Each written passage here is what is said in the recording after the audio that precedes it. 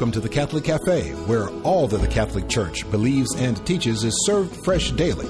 So come on in and see what's on the menu today. Now, here's your host, Deacon Jeff Drzymski.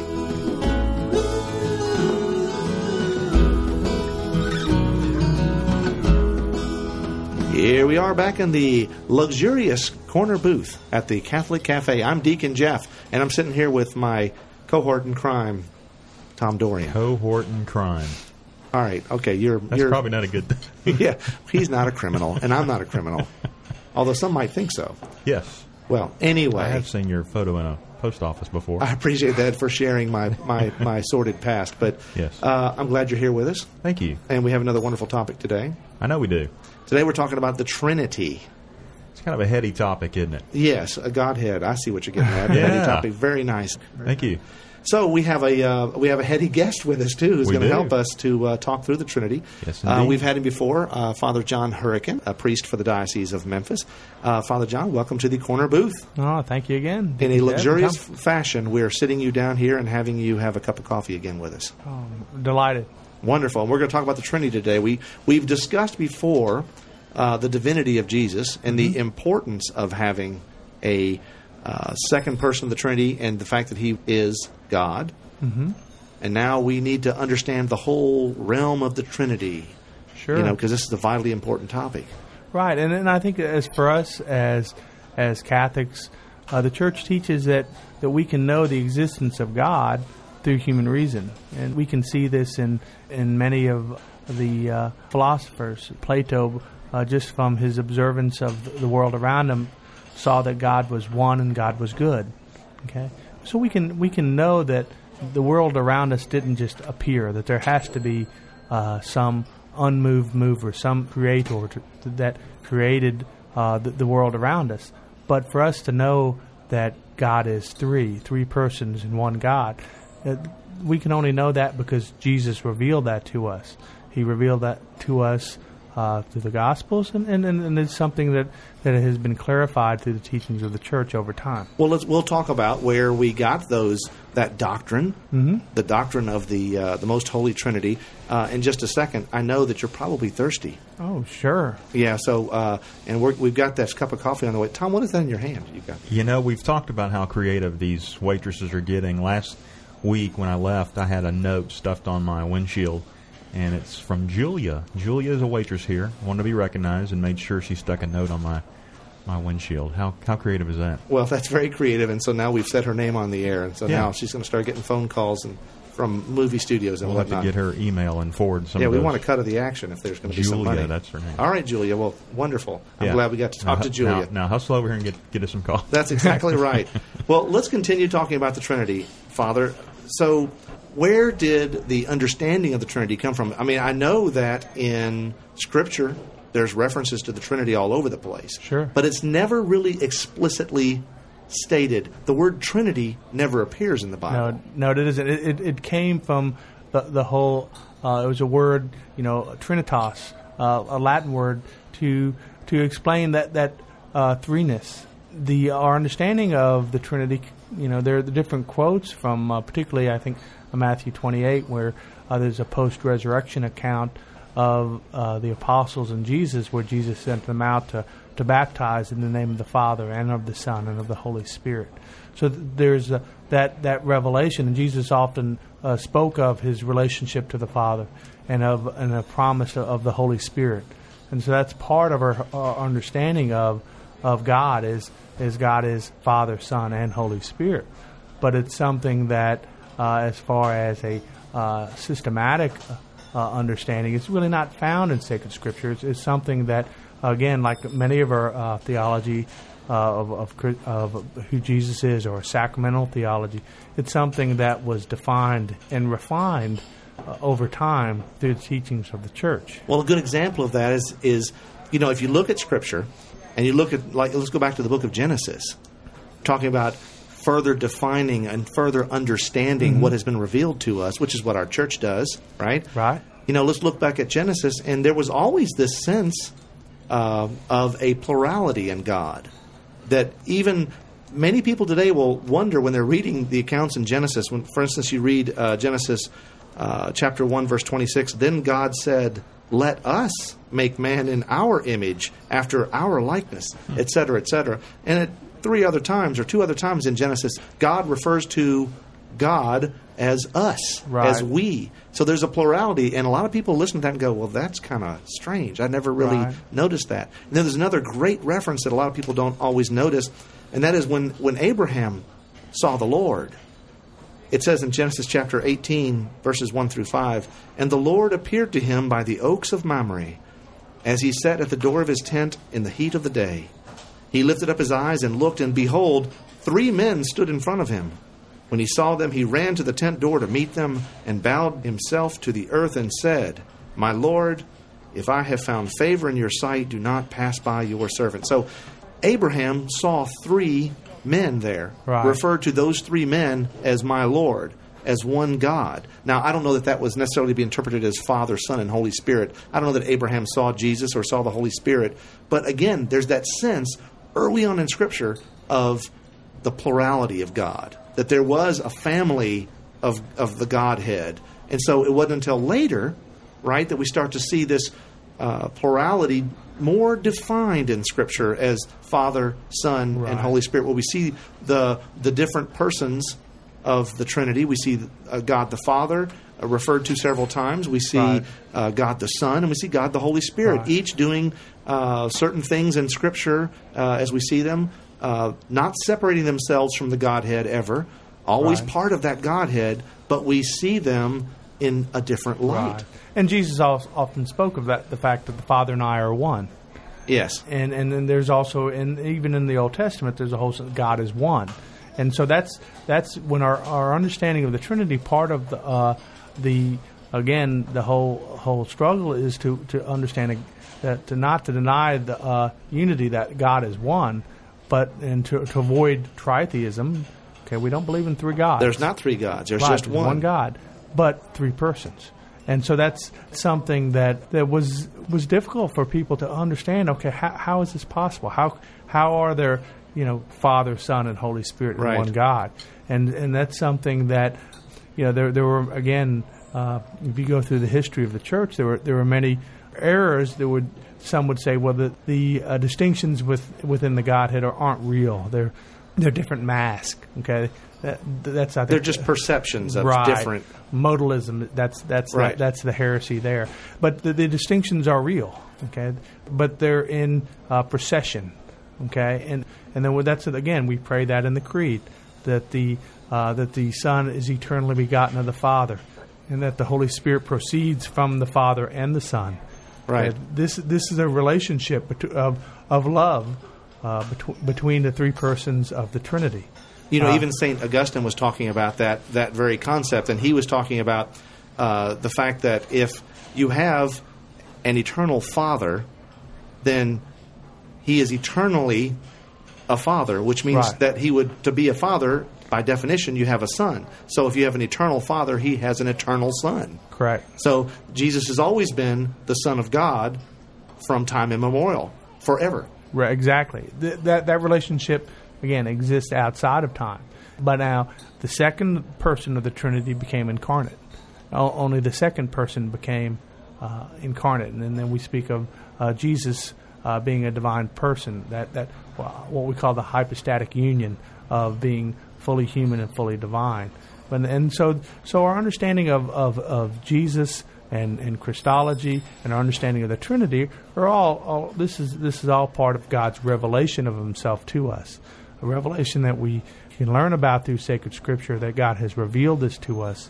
It's something that we could not know on our own, but God has revealed this to us, and it's something that we continue to try to prayerfully come to appreciate this mystery of God's love for us that's revealed to us through the sacred Scripture, through Jesus Christ, and through our understanding of the Trinitarian God. Well, you just said a word that probably makes a lot of people that were raised in Catholic schools cringe a little bit. That word mystery, because so many times you'd say, "Sister,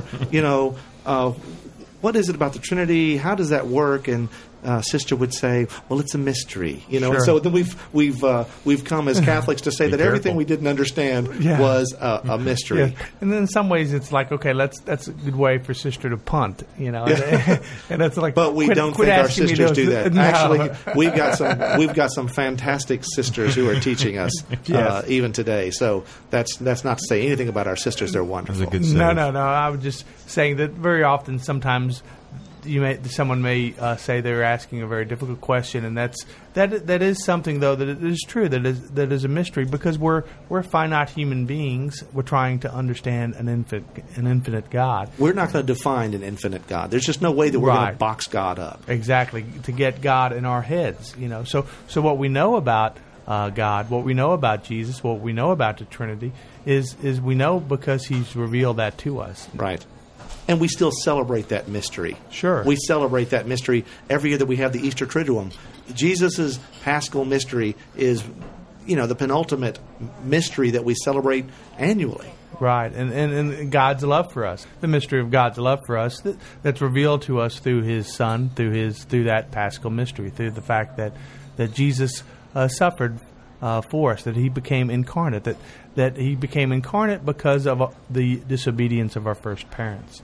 Our first parents' sin against God, and necessitated an act of God, that act of redemption, and that's part of God's love for us.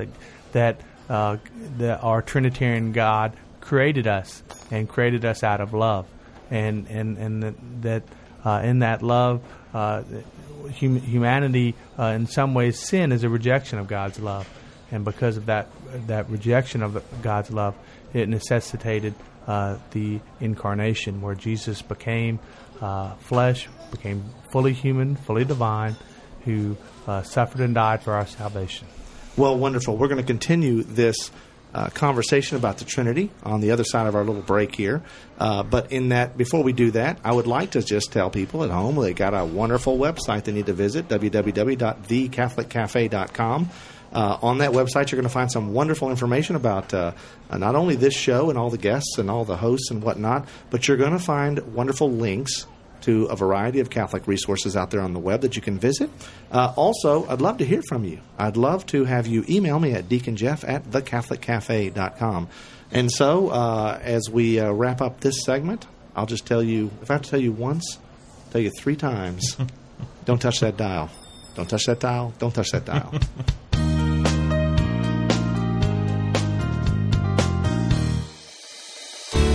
I'm Bess Drzymski, and this is another great moment in church history.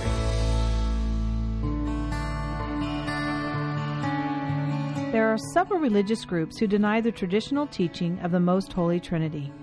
One of the most common claims against this most cherished and essential Christian doctrine is that until the Council of Nicaea in 325 AD, the Church didn't teach of the triune God existing as one nature but 3 distinct persons. However, the Catholic Church has always, from the very days of its foundation, faithfully professed the doctrine of the Trinity. Not only are there many quotes in sacred scripture which attest to this, but many, many writings of the early church fathers which accurately reflect the Church's constant teaching on God the Father, God the Son, and God the Holy Spirit. Here are just a few. St. Polycarp, Bishop of Smyrna and a disciple of the Apostle John, said, "O Lord God Almighty, I bless you and glorify you through the eternal and heavenly High Priest Jesus Christ, your beloved Son, through whom be glory to you, with him and the Holy Spirit, both now and forever." In 110 AD, St. Ignatius of Antioch, bishop and early martyr of the faith, wrote in one of his several existing letters to those in his care, "In Christ Jesus our Lord, by whom and with whom be glory and power to the Father with the Holy Spirit forever." St. Justin Martyr told us, "For in the name of God the Father and Lord of the universe, and of our Savior Jesus Christ, and of the Holy Spirit, they then receive the washing with water." This was written around 150 AD. And around 180 AD, St. Irenaeus, a bishop, produced the monumental work Against Heresies. He said, "The Church, though dispersed throughout the whole world, even to the ends of the earth, has received from the apostles and their disciples this faith. One God, the Father Almighty, maker of heaven and earth and the sea, and all things that are in them, and in one Christ Jesus, the Son of God, who became incarnate for our salvation, and in the Holy Spirit, who proclaimed through the prophets the dispensations of God. If, as some would have you believe, the Trinity was not a part of the Christian faith before the Council of Nicaea in 325 AD, then these quotes and the many others just like them would not exist. The truth is simple. The one church of the one faith, taught in one mind of the one true God, Father, Son, and Holy Spirit. I'm Ves Drzymski, and this is another great moment in church history.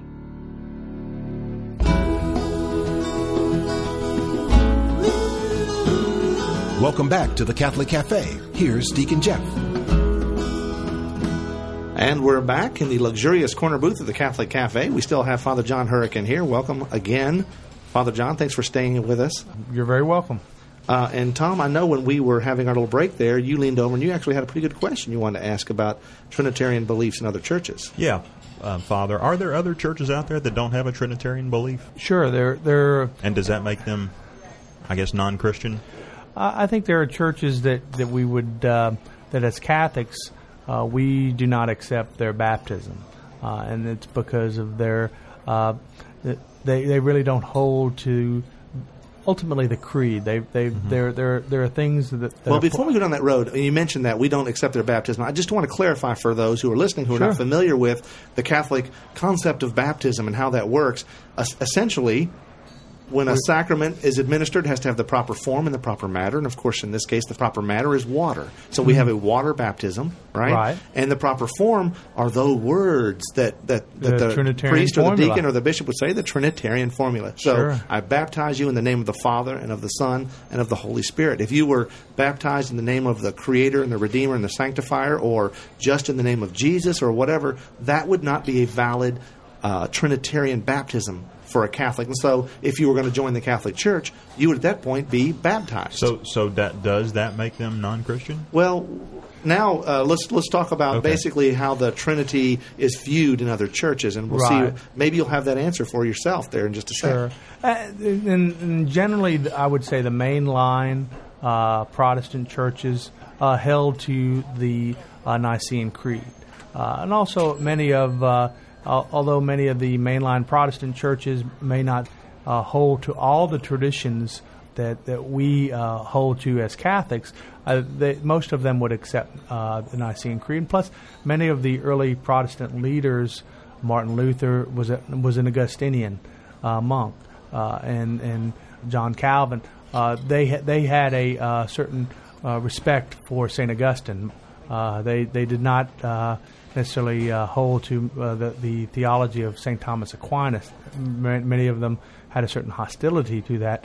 Scholastic is what we call that theology from the Middle Ages. But most of them had a certain respect for St. Augustine, who was a bishop in the early church, and one of his most important writings was on the Trinity.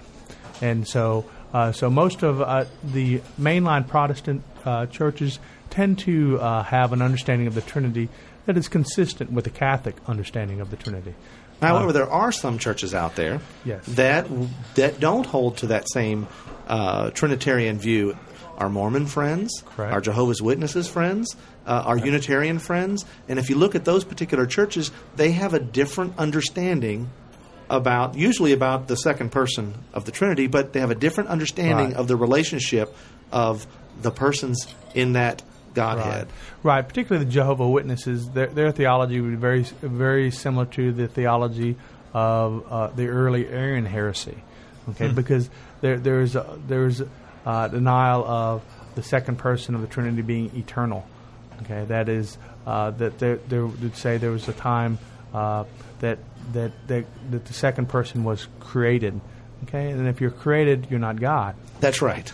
And ultimately, if you really don't believe in the divinity of Christ, if you don't hold in our understanding of the Trinity, there are definitely aspects of your theology that would not be consistent with our understanding of Jesus Christ and our understanding of who Jesus Christ is. I think so. There are definitely deficiencies whether you would say they're not Christian. I think that. Well, then it gets into name calling and definitions, exactly. etc. And the point is that an understanding of the Trinity is a quintessential belief in Christianity. Correct. Right? And the vast majority of Christians believe in this idea of one God, three persons. Correct. Right? However, there are those that are outside that. Right. And the further outside you get, the more off the reservation you are, the further from the truth that you are. And that's the danger there. Right. And that's the danger ultimately when even for mainline Protestants that don't really have that church authority, because the individual members may stray and they don't really have that authoritative teaching to say, no, this is the correct way to interpret this passage of Scripture. Whether it's the passage where the Father is greater than I. St. Augustine interpreted that for us as Catholics. We understand that in the form of a servant, that Jesus in his humanity became incarnate in the form of a servant. But in the Creed we pray that Jesus is consubstantial, of the same substance as the Father, and that's and equal in his divinity. To the Father, that there are three persons in one God. And so what you're kind of hinting at here is that, when you don't have a sort of singular living church authority, right, if just Scripture is your only authority, right, then you're going to be left to a certain amount of personal interpretation. Sure. Or maybe some group interpretation, but the point is that once you get into a certain, maybe a one religious denomination might, in one half of the room, there'll be some people that have a closer understanding or a more truthful understanding of the Trinity. And on the other half of the room, there may be some folks that don't necessarily believe all the same things about the Trinity that the other half do. Sure. And so then you end up having a split, maybe another church forms. And then you have some people that will be of the same denomination, but they won't have that same view of the Trinity. That's maybe what you're talking about when you're talking about church authority. Well, when you've also, Catholics have run into that when they've talked to people about the faith and Protestant, non-Catholic Christians, and they were anticipating problems related to Mariology, our understanding of Mary, and they were somewhat taken back when the questions they had to deal with the Trinity. Right. And these were people from mainline Protestant churches but the fact that they really didn't have that catechesis. They had a certain sense of Jesus is my Lord and Savior. I've been saved, but they really didn't have that depth of theology that goes beyond it. Okay, who is Jesus, and also what did he reveal about himself? And let's be honest, I think it's not just some of the Protestants we've talked to. I've talked to many Catholics who don't understand that theology of the Trinity and why it's so vitally important that we do everything in the name of the Father and of the Son and of the Holy Spirit. I mean, if you've ever seen a Catholic in public praying, you've seen them do that thing where they trace the cross, starting on their forehead, they go down to their belly, then they go to their shoulders, and they're doing their prayers in the name of the Father and the Son and the Holy Spirit. We're always praying in the name of the Trinity. Sure. But unfortunately, that's part of human nature, that we don't necessarily invest as much energy in our faith life, as we do the things of the world. Lazy boy theology. Sure, and that's unfortunate.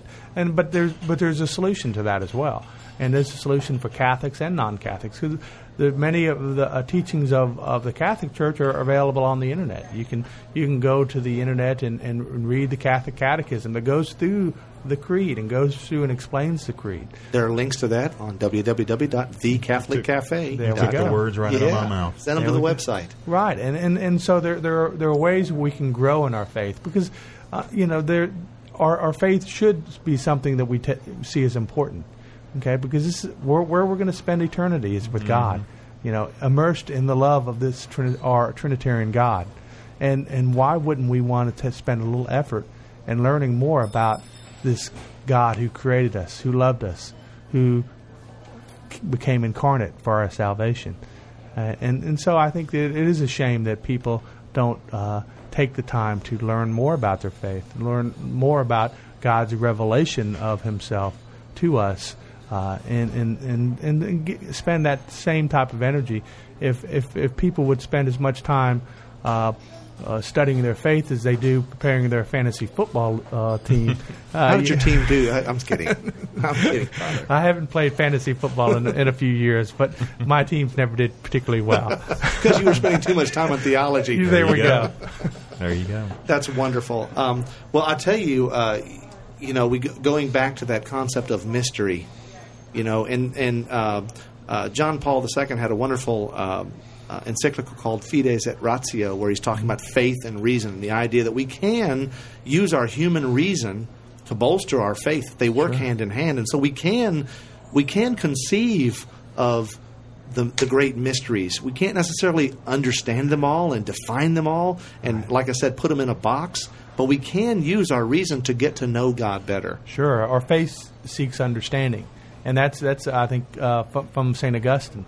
And so we seek to understand our faith, and that's part of learning about what Jesus has revealed to Himself through His church, and to simply to spend a little time prayerfully reflecting on God's love and God's love that is revealed to us through our Trinitarian God.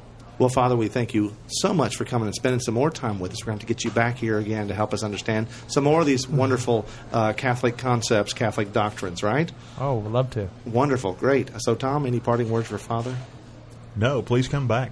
Oh, we enjoyed your company. Happy to come back anytime. Well, what we're going to do, we're going to close in prayer. And you know what? This time we're going to close in a prayer that Catholics say all the time. Right? And it's a very simple, short prayer, and it's all about the Trinity. Glory to the Father, and to the Son, and to the Holy Spirit, as it was in the beginning, is now, and will be forever. Amen. Amen.